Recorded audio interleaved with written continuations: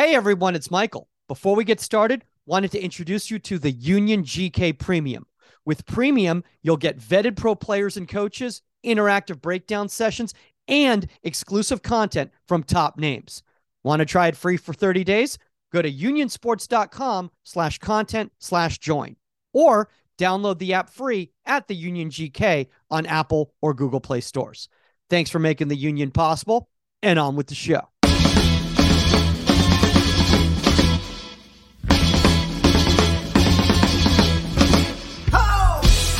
Welcome to Inside the 18. I'm Michael Magid, back once more from West Hollywood, California. We took a brief hiatus while we've been setting up the entire Union sports community, the Union goalkeeping community. Shout out to all you guys who have been getting ready for the official launch this month. With me, who's also been hard at work on the Union goalkeeper community, the one and only 99 World Cup winner, Saskia Weber, sporting her Angel City hat, representing the fact that they're starting to do much better in the standings and the playoff push is really coming strong. That's the hope. That's the hope. Coming down to the wire, every game needs 3 points. Speaking of needing 3 points, we know somebody that knows all about that because they play in Europe where they have promotion relegation. We have the one and only, I'm going to totally butcher the name of the club right now that you're on loan from West Ham right now. Djurgården? Djurgården. Okay. Yeah. Djurgården goalkeeper Katelin Talbert, whose Swedish is probably way better than mine is. How is your Swedish now? I just got here. Okay. I know how to say like good morning, which is like God moron, or I say it with such a bad accent because I think like God moron. God moron. I know how to say no because the girls will just be like nay, and I'm like, oh, you guys sound like horses. You know what? You're still in a better spot than Saskia was when she went to Japan. Let's just say that was a little bit more difficult. Most of the pretty much all the Swedish speak English, so that helps. Yeah, no, that helps a lot. Yeah, the Japanese no. Now, what happens, Katie? Do they like try to be like, you know what? Here's the pronunciation, and then you do it again, and they go, you know what? I'm just going to speak English to you, or like what? How does the process work exactly? I mean, in Sweden, they just kind of talk to me in English, but when I played in Portugal, a lot of time they tried to get me to like say it right and to speak the words, and then they laugh at me.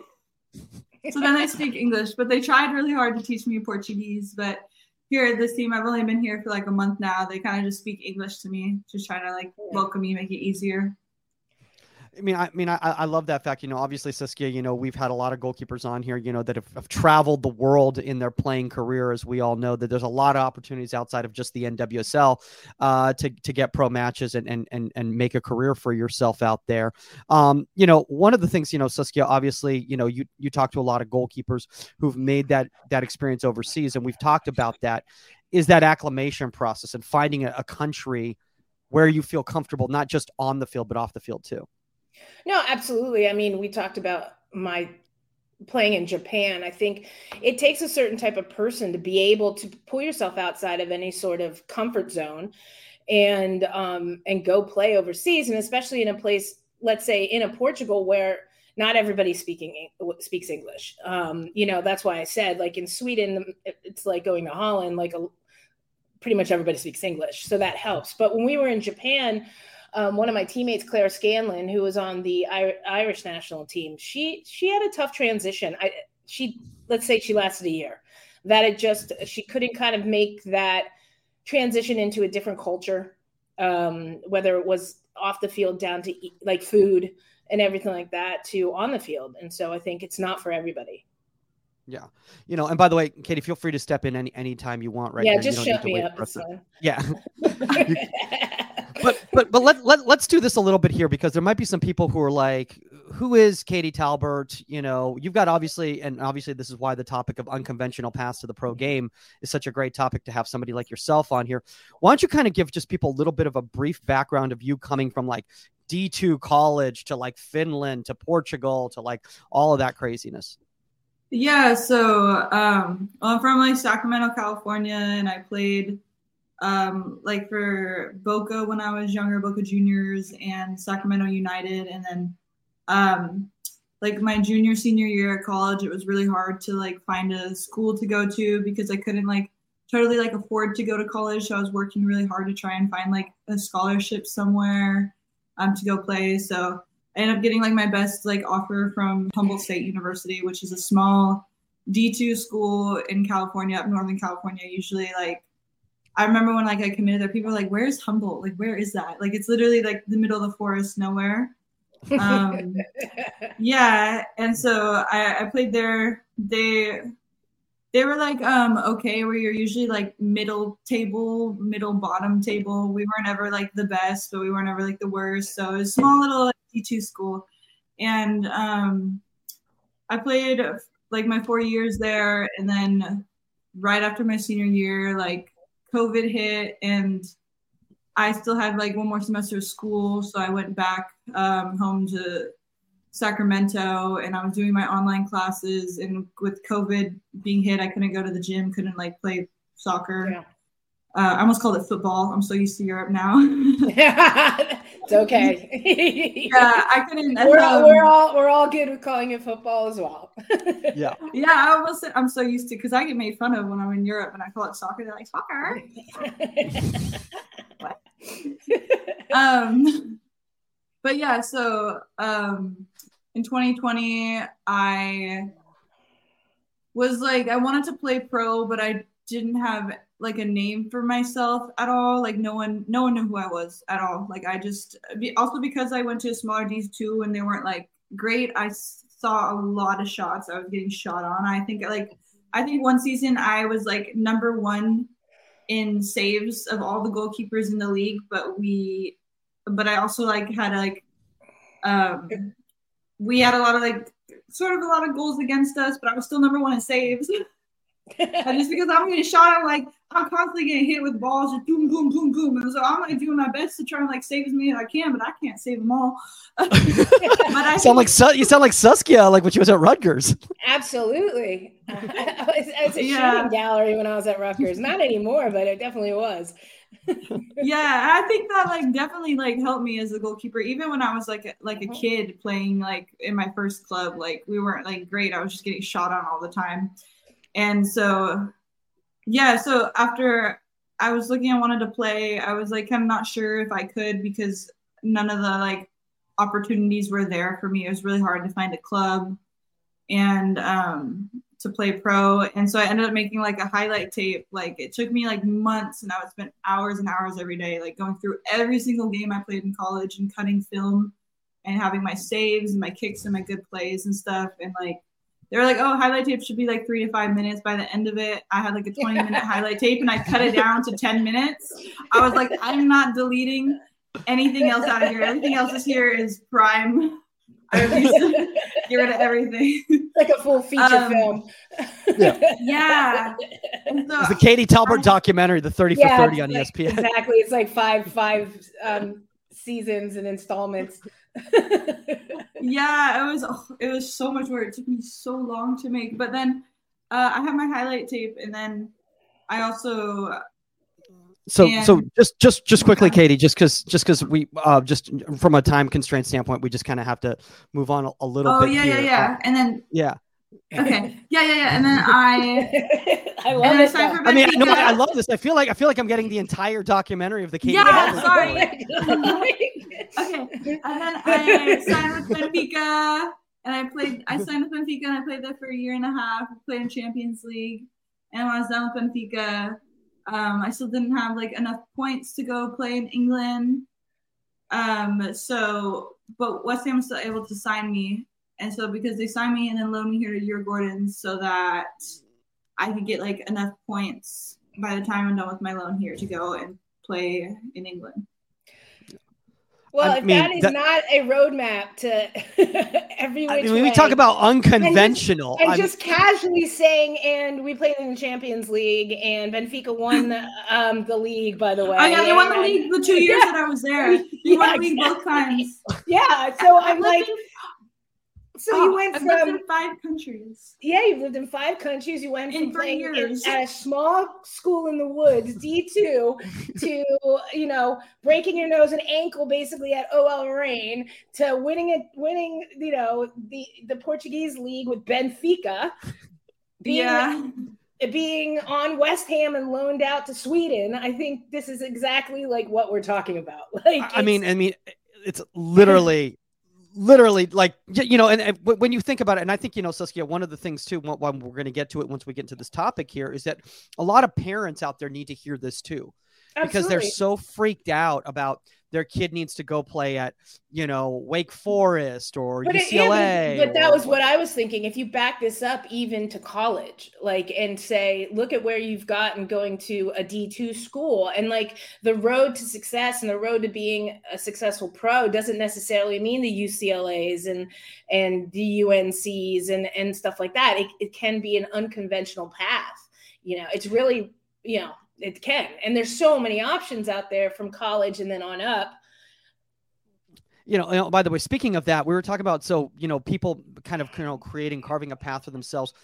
Katie, I mean, you make it sound like, oh, and I did this and I did that, and then this happened and this happened. And there people are like, wow, just right place at the right time. But literally, I'm just going to show this right here. Like, this is just you just out on the field in Humboldt, kicking the ball around, training on your own, which just not enough young kids do this out there. Yeah, I've just always been super passionate about soccer, my whole life. What goalkeeper can do that? Nobody. No one. I mean, I'm surprised they didn't bring you in to be the striker. What is going on here? It's my favorite thing to do. When I'm bored, I just take a soccer ball and I just go out and I train. And I've done this every place I lived. This was actually in Sacramento when I was home for a break. But I did this since I was a kid. I would carry when I was in high school, I would carry a soccer ball with me. This is good because I was playing football with this was in Humboldt. This was with the football team. So now we got Justin Jefferson here, receiver. But when I was in high school, I'd carry a soccer ball around with me class to class, and every time I had a break or lunch, I would juggle with my friends, or I would just kick the ball around. I would after lunch, I would go to my 5th period covered in sweat. I was sorry, I was playing soccer. Oh, what are you doing after school? I'm gonna go play soccer with the boys. It's just it's just what I did. I just find so much fun in it. It's awesome. I mean, look, I'm looking at this right here, and I can't juggle. I can't do any of this stuff. This is an insanity right here. I mean, did you play on the field in school too? No, I really wanted to in high school. I think 1 or 2 times they let me play pitch when we were winning, or play on the pitch. There it is, English terms again. They let me play field when we were winning by a lot, and usually I would score at least once. But I did not play the field much. But I don't know, when I'm here, the first 10 minutes of training, I'm always kicking the ball really high up in the air and trapping her, doing tricks. It's my favorite thing to do. It just makes me so happy.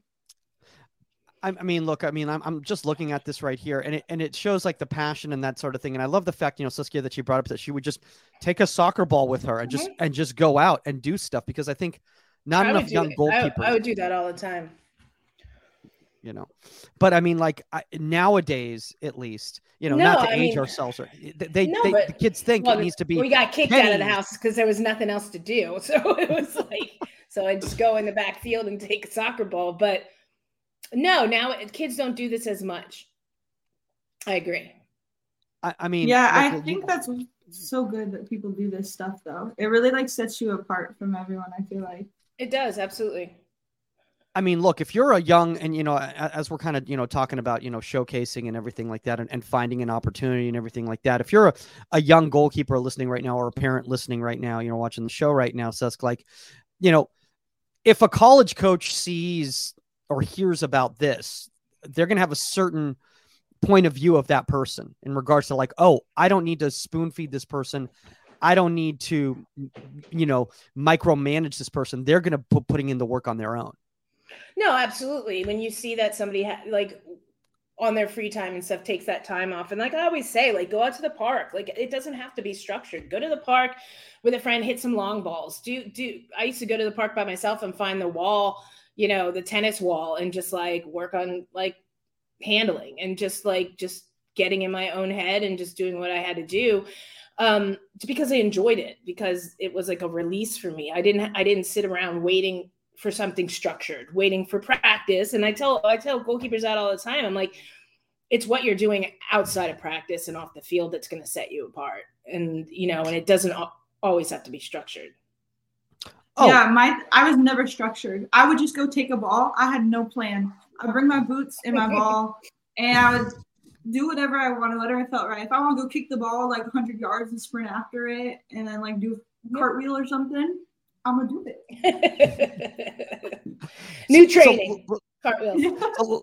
So let's talk about this, Katie, as we're kind of delving into this topic here. Obviously, everybody's got a different path to get there. One thing that I've noticed a lot of times, and obviously, you talk about this as well too, is that when you're, let's just say, coming either from a smaller area, I don't want to say a rural area, but a smaller, soccer area, or a smaller school, you have to find ways to showcase yourself. So like what were some of the ways that you showcased yourselves outside of just the tape? I was mostly just like the video. I mean, I would contact people. It was mostly like just like talking to coaches and showing them like who I was as a person and a player. It's kind of like sometimes I would like, so I have like on my Twitter is mostly just like soccer stuff. And sometimes I would go through and I'd follow as many coaches as I could like on Twitter. And that's where I posted like my tricks and my trainings, like those videos we just played. And I would also post like some highlights, and I would like hope that they would see it. Yeah. And also like my Twitter was very much like football tweets and relatable stuff. So I was like, okay, I hope they can see like who I am as a person through this and such. I love what you just said there, Saskia, because we've talked about this, and obviously, not to just talk about the union, but any social media in general. It always sends me back to Maddie Mangia. It always does, because Maddie, like, obscurely, I saw her training stuff her father posted on Facebook. Yes, people still use Facebook on Facebook. And this was when she was maybe 13, 12. And you remember, Mike, I was just like, oh my God, you have to see this kid. And yeah. I was, that's when I was at UCLA, and I was like, we just kept an eye on her. And now what? She's going to Alabama. She just got called up to the Mexican under 17 national team. But it was the squeaky wheel in a sense. And it wasn't about emailing colleges. They just posted it on social media, and I happened to come across it. Patting myself on the back there a little bit. But I think that's important, Katie, is in regards to like, you have to be mindful of what you post out there, because that's the representative of your brand type Absolutely. Of a thing, right? Yeah, definitely. I like my Twitter actually started off as like a football parody account, like just jokes and like relatable tweets. And then eventually I started turning it into me, because I would like post a trick. And eventually, like, if someone were to like stalk me on Twitter from the bottom, it's like all these football memes. And then you go up and it's like, oh, it's her. Oh, she's pro. Oh, what? Yeah, it gets seen. Who is this? Yeah.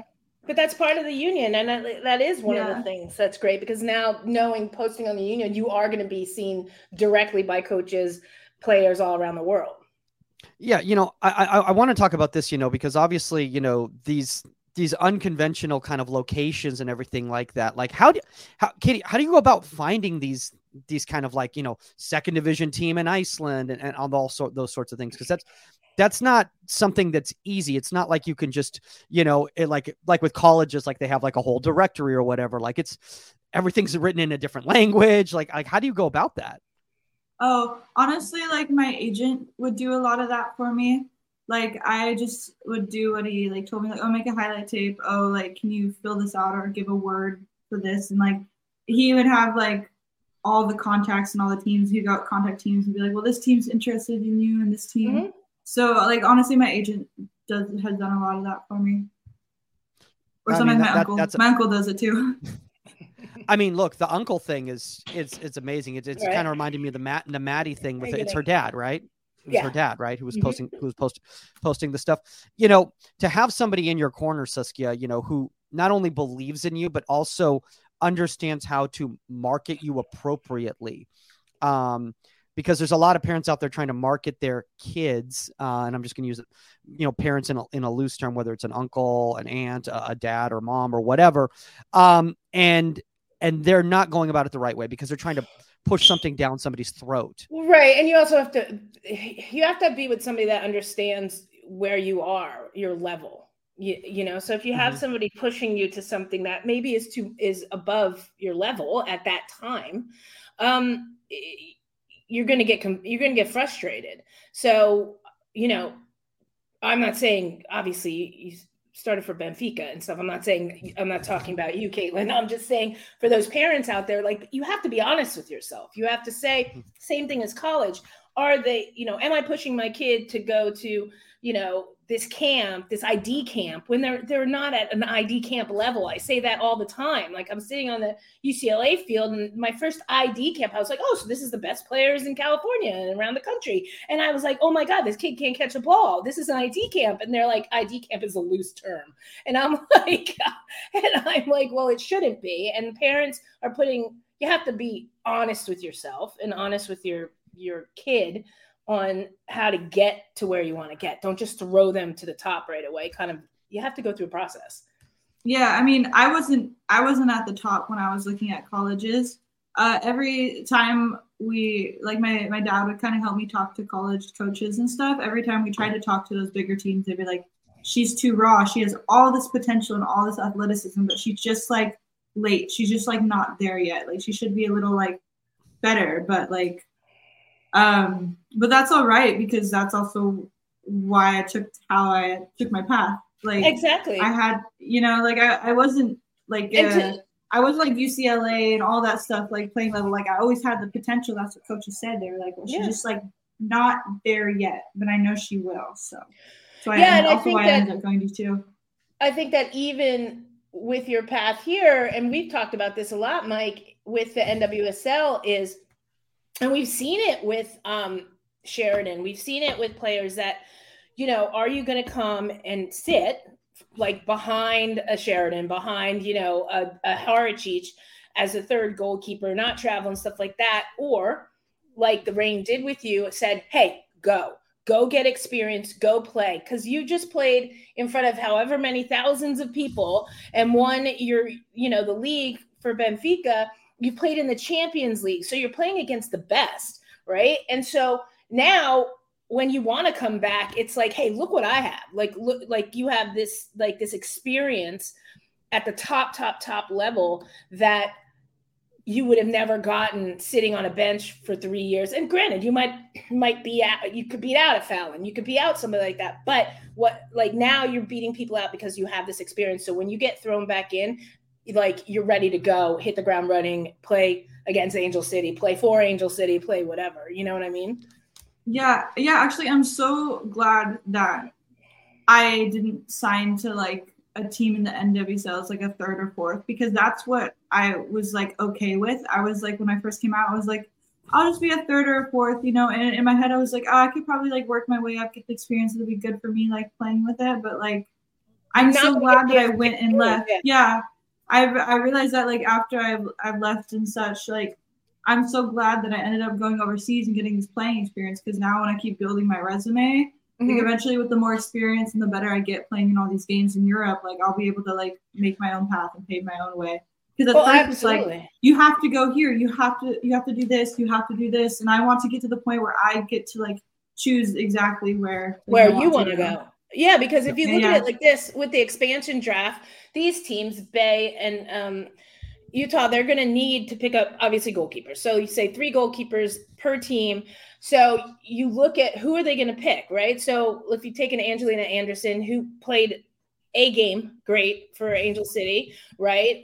And stuff like that. Okay, maybe one of them takes that. But you need a keeper that has been playing 15, 20, 30 games a season against great to come in and start to play, you know, and that's what you're getting. So eventually with this experience, they're going to turn around and say, hey, Katelin she's in, at Benfica or wherever you are at that time. And they're going to be like, she has so much experience. Let's bring her in and bring you in as a starter, not as like a fourth.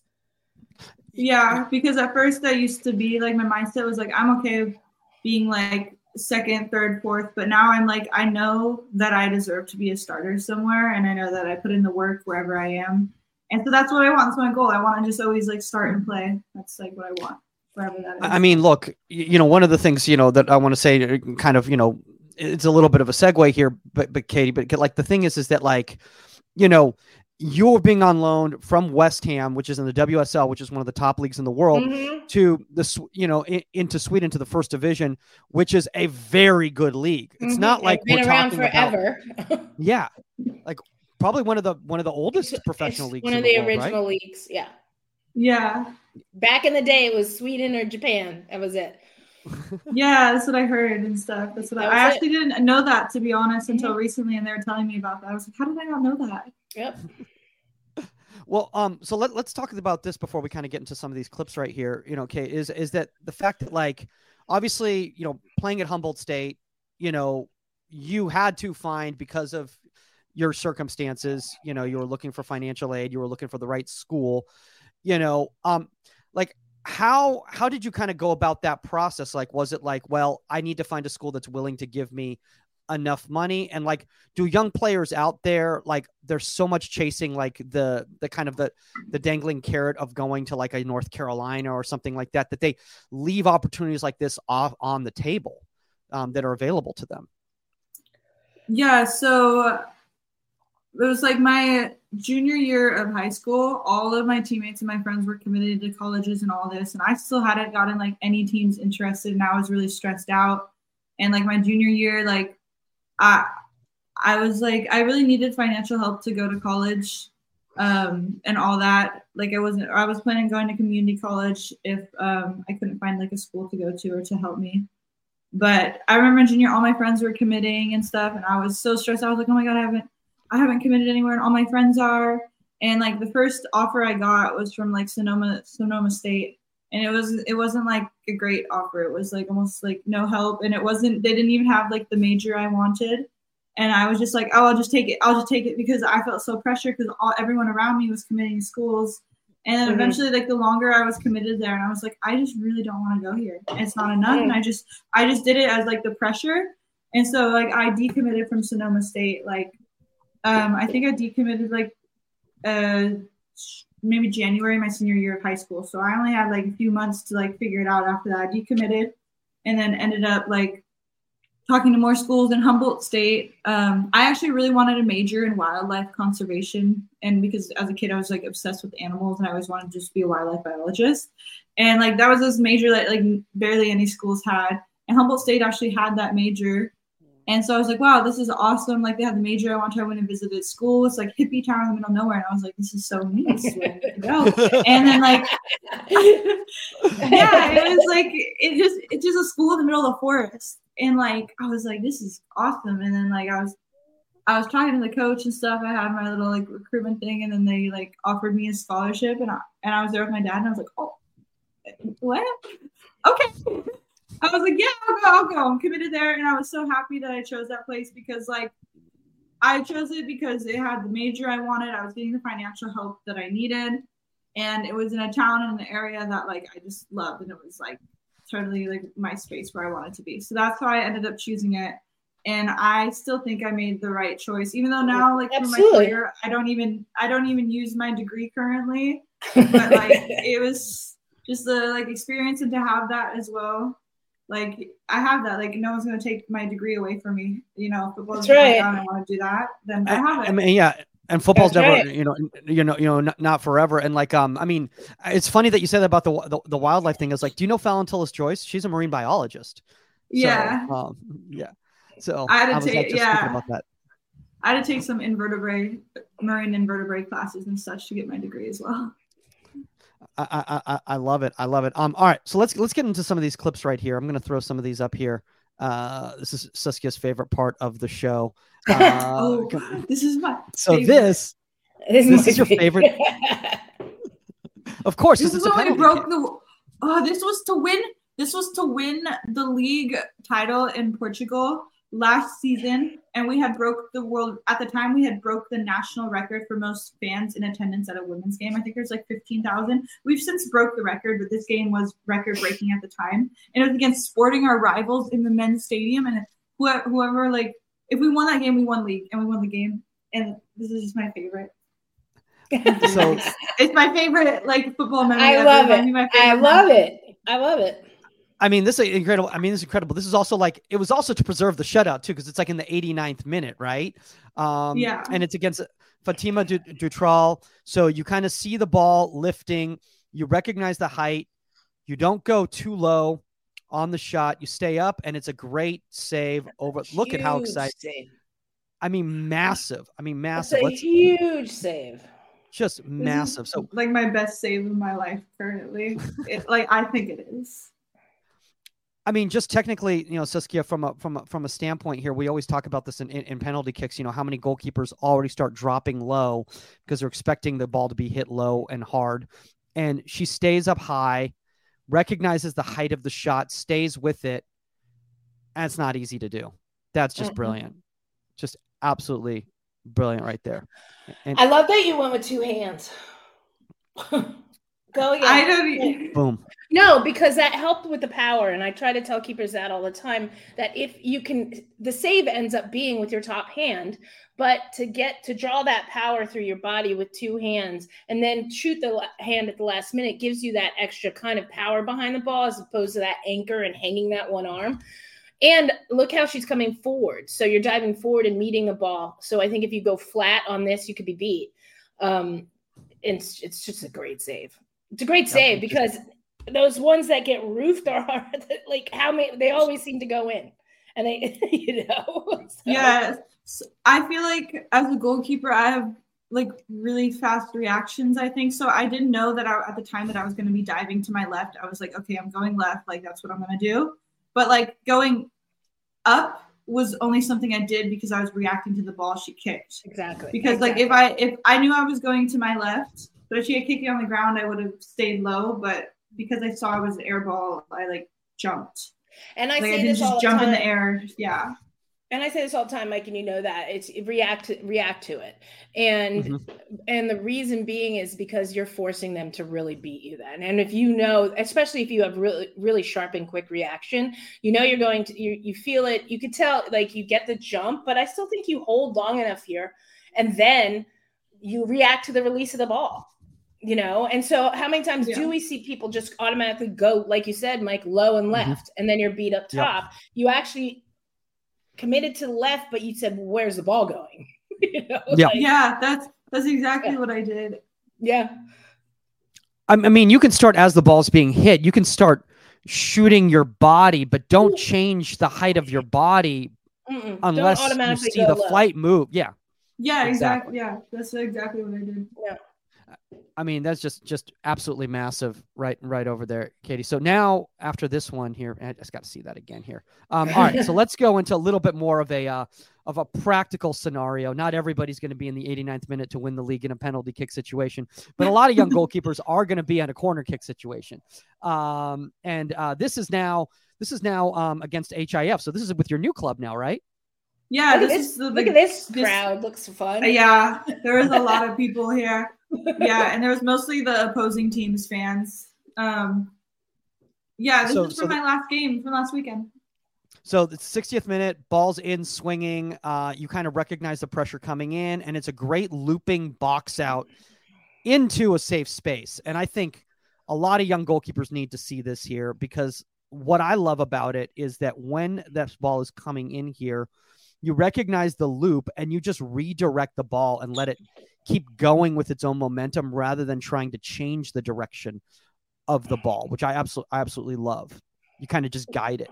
Well, I also think in that amount, look at that traffic.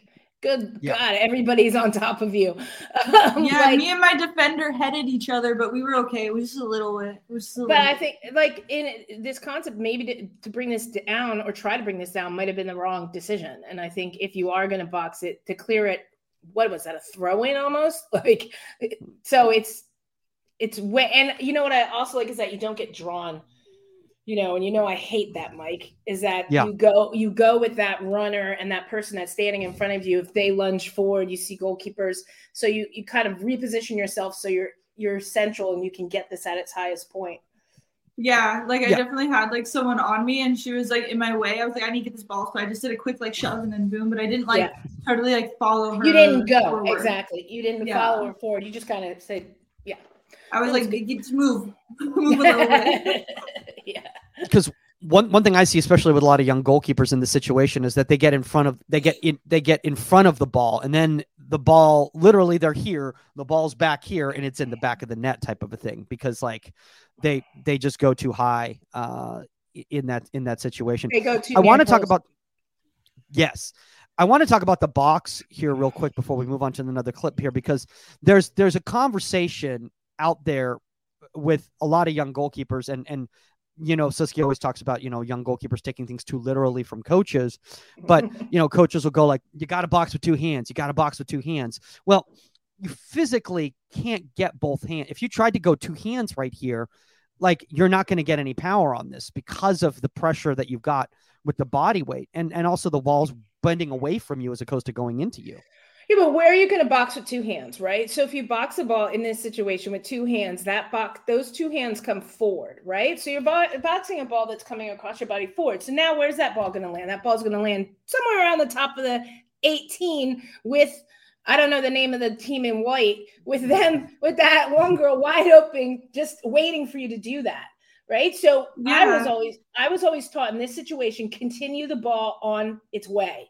Right. So Tony DeChico, don't try to redirect something this way in this situation. Continue it on its way. And that's exactly what she did.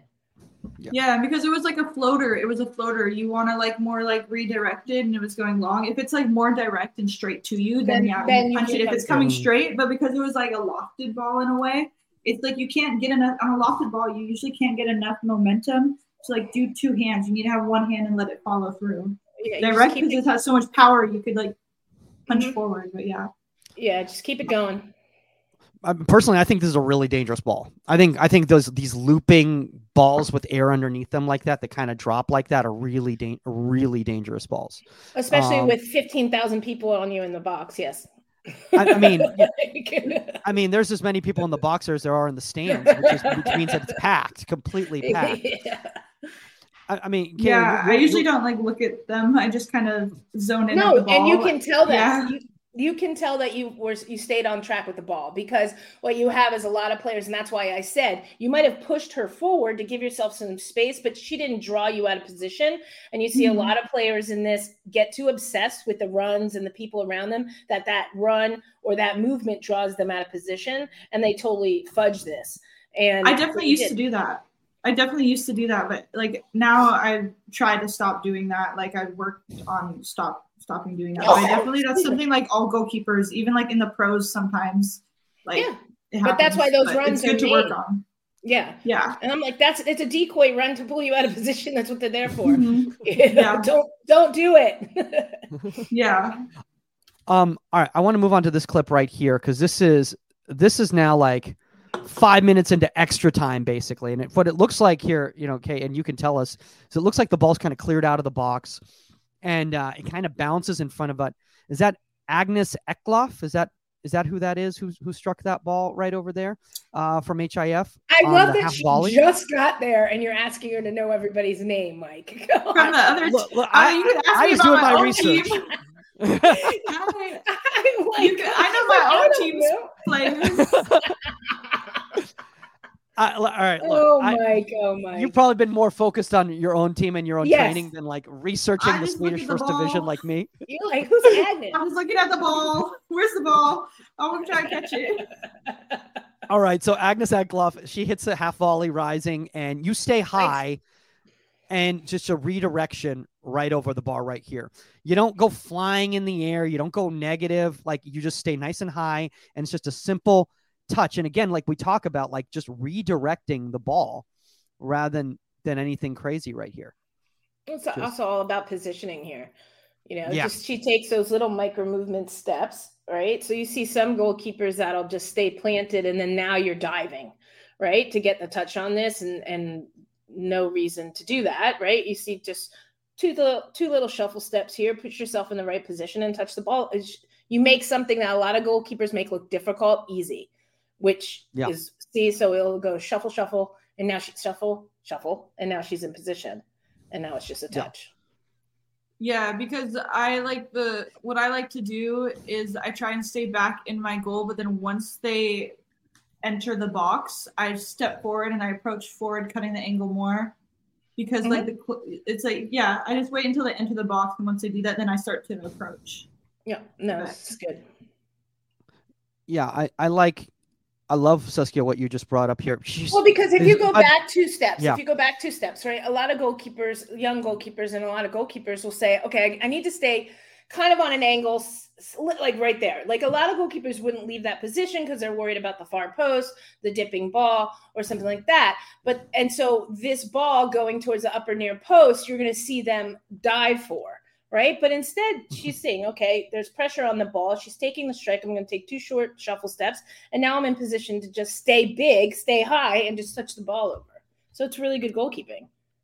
See, this is why she's a professional broadcaster for CBS, is because of this type of meticulousness that you got going on right here. I didn't even think about that, Saskia, in regards to the fact that, like, Katie, you're stealing space because the ball is bouncing. You have time to steal space as opposed to having to hold position. Yeah, it's really because there's a bigger gap before when she could kick it. So it's like you always try to steal space when it's like not at their feet, you know? Exactly. Yeah. Boom. Boom. Yeah. Perfect. Mm-hmm. Absolutely love that right here. All right, let's move on from here. So I'm gonna go outside of these clips here because I literally can't see what's going on because it's so. Is that the shadowness from being up near the Arctic Circle? Is that what's going on right over here? Oh yeah, wait, it's summer, so the sun doesn't go down. Exactly. How are you dealing with that? Haven't you? This game's probably at like 10 o'clock at night. The sun goes down here. That's like Iceland, where no, in Sweden. Well, not yet. It's still summer. No, we were in the '95 World Cup. Yeah, that's how old I am. We were there in July, and it didn't get dark. I came here in August. So. Maybe it's starting to get darker because now. When I was ask them. I'm telling you. I was stuck in Yavla for a month, so trust me. And we had those huge shutters on our windows because it was this weird, like, dusky red hue. Yeah, that's how it was in Iceland. When I was in Iceland, it didn't get dark for like months. Yeah, it's like practices at 1 a.m. I love, by the way, that like poor Katie here, like Saskia and I are like giving her more information on Sweden, and she's like, I just got here, I'm just trying to learn the names of my teammates and how to order in a restaurant. Like I don't know anything else that's going on. I don't know. I just work here. Yeah, exactly. Basically. All right, so let's go to this there. So this is a 51st minute. It's against KDFF. It's a free kick outside the box, probably 30 or so out. So it's a deep ball. So first off, when there's a ball from this far, most likely, Kate, it's going to be a pass of some sort. They're not going to try to strike from that type of a distance, most likely, because they're just probably not going to get the power. And as that ball's kind of hit, it's just kind of a looped ball over the wall.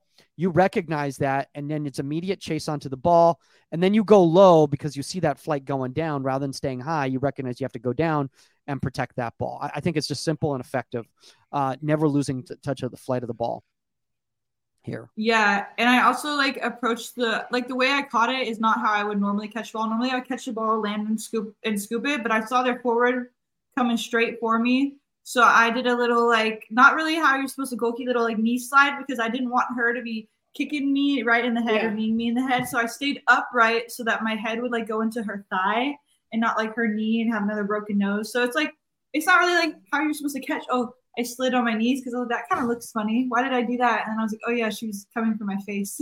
That's why. I got no problem with it. I just stayed up. No, but I think it's a tough ball to come for, and we see so many goalkeepers that don't come for that, and then it's like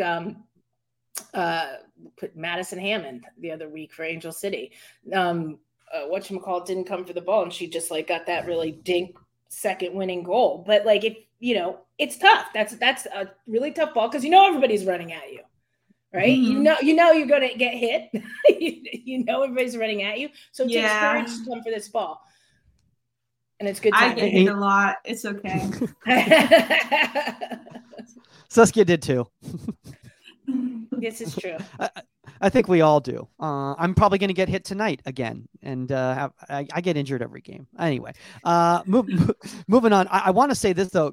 Kate, one of the things that you said, like, oh, this isn't textbook goalkeeping, but I think it actually shows GKIQ, the fact that you're able to improvise within the moment. Because a lot of young goalkeepers, they go, oh no, I'm supposed to drop and scoop the ball down here, and they'll do what they're supposed to do. And then they're off on a stretcher in the face. Exactly. Yeah. Exactly. Yeah, I have a lot of like goalkeeping that's not by the book because I didn't have a goalkeeper coach until like a couple years ago. So like in college, there was no goalkeeper coach. I barely got goalkeeper coach when I was younger. I know, isn't that crazy? I had like a goalkeeper coach maybe like once or twice a month when I was in Iceland was like the first time, but like everything I taught myself. So I feel like is probably better than most because no one taught me the technical game until 2 years ago. Well, it's looking pretty good. This is one of the reasons why we're creating the Union goalkeeping app is because like there are people like yourself, Katie, out there, who, because there's a lot of barriers to entry in the youth game in regards to like the cost of private coaching and everything like that. They don't have these type of opportunities. So we're trying to bring these resources to people because imagine if you had gotten, for a quote, lack of a better term, proper training when you were like 12, or 11 or whatever, it's amazing what you've been able to accomplish. And you're still kind of like Matt Turner in the men's game, like you're still catching up. So the sky's the limit for you. I'm just really, really impressed. It's just absolutely massive. Thank you. I'm still like every day I'm learning like something new. Like working on it. So let's go here. I want to actually, because of time here, I'm going to go down to here we go. Okay, cool. So now we're going back to Benfica. So you probably know these players a little bit better.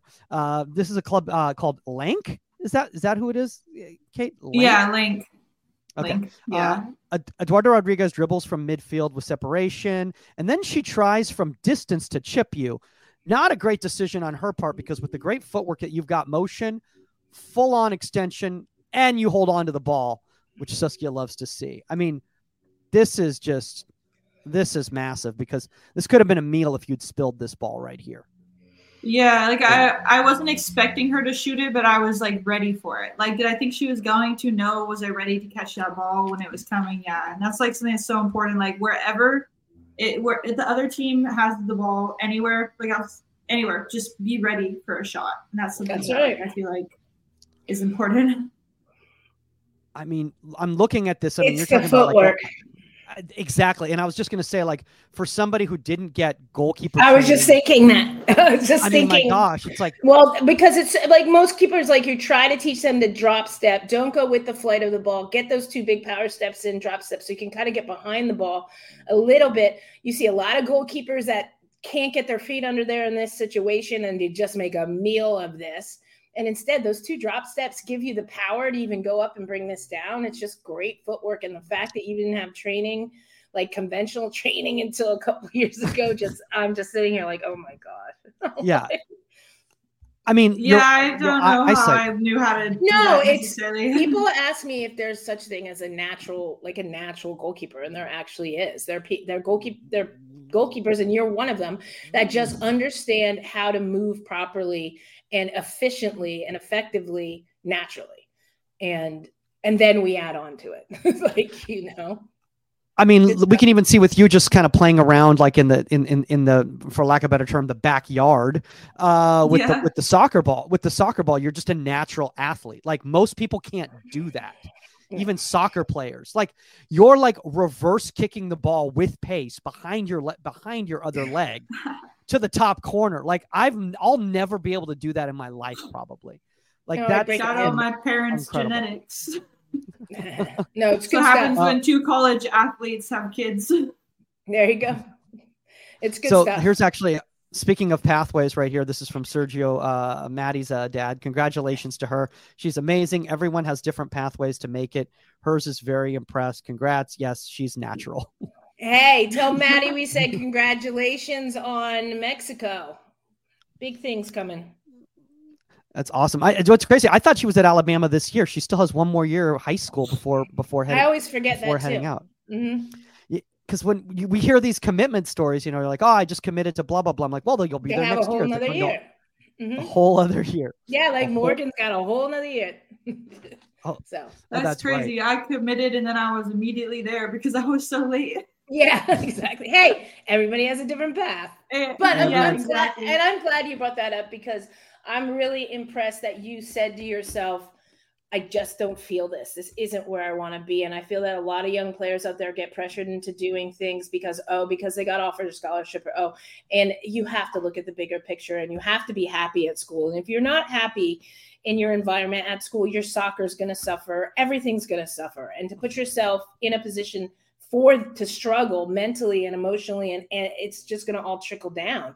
And the fact that you had the IQ enough to say, I can't do this. And it was really hard. It was a really hard decision because I'm like someone, like when I commit to something, I find it really hard to like pull out. Like once I commit, I'm like, okay, I did it. I'm really stubborn too. So when I commit, I can be really stubborn. So when I commit to something, I'm like, nope, this is what I want to do. But it was just like, it just didn't make sense. And like, I talked to my dad about it. He was like, well, you got to call the coach. Here's the phone. Okay.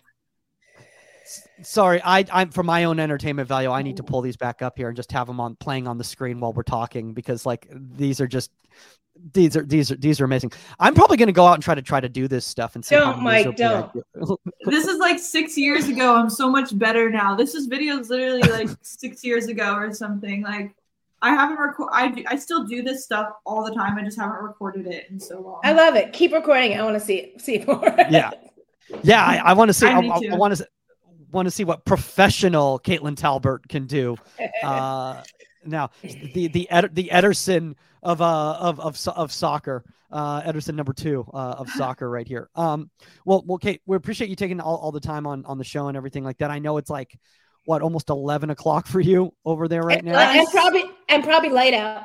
10 o'clock. No, it's dark. It's been dark for hours. That's funny you call me the Ederson though, because everyone, like from the fans of Benfica, called me the female Ederson because I have so many like tattoos, and like he played for Benfica as well, and so they're always like call me the female Ederson. I mean that's literally probably more than just the tattoos. I think. Hopefully, yeah. I think it's a little more than just the tattoos. How's your Portuguese now? My Portuguese is actually pretty decent. Muito bem. Muito bom. There you go.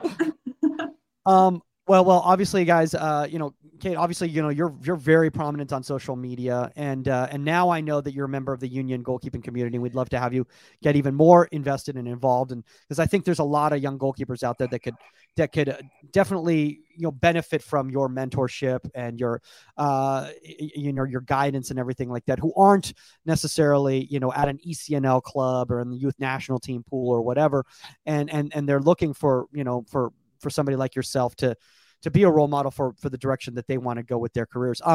If people want to connect with you on Union, what's your handle on there?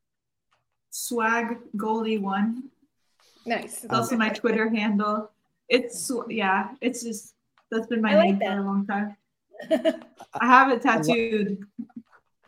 I love it. And then obviously, if you want to connect with Saskia, it's at Saskia on the Union. Shout out to all you guys, who've been involved again. I said we're going to be doing the official launch very, very soon. Now we're wrapping up. We're getting a lot of cool stuff. And parents out there who are listening or watching the show right now, we're going to have a whole section just for you with different town hall Q&A sessions because you're part of this journey and we want you to be properly educated when you're part of this journey with all excited about that.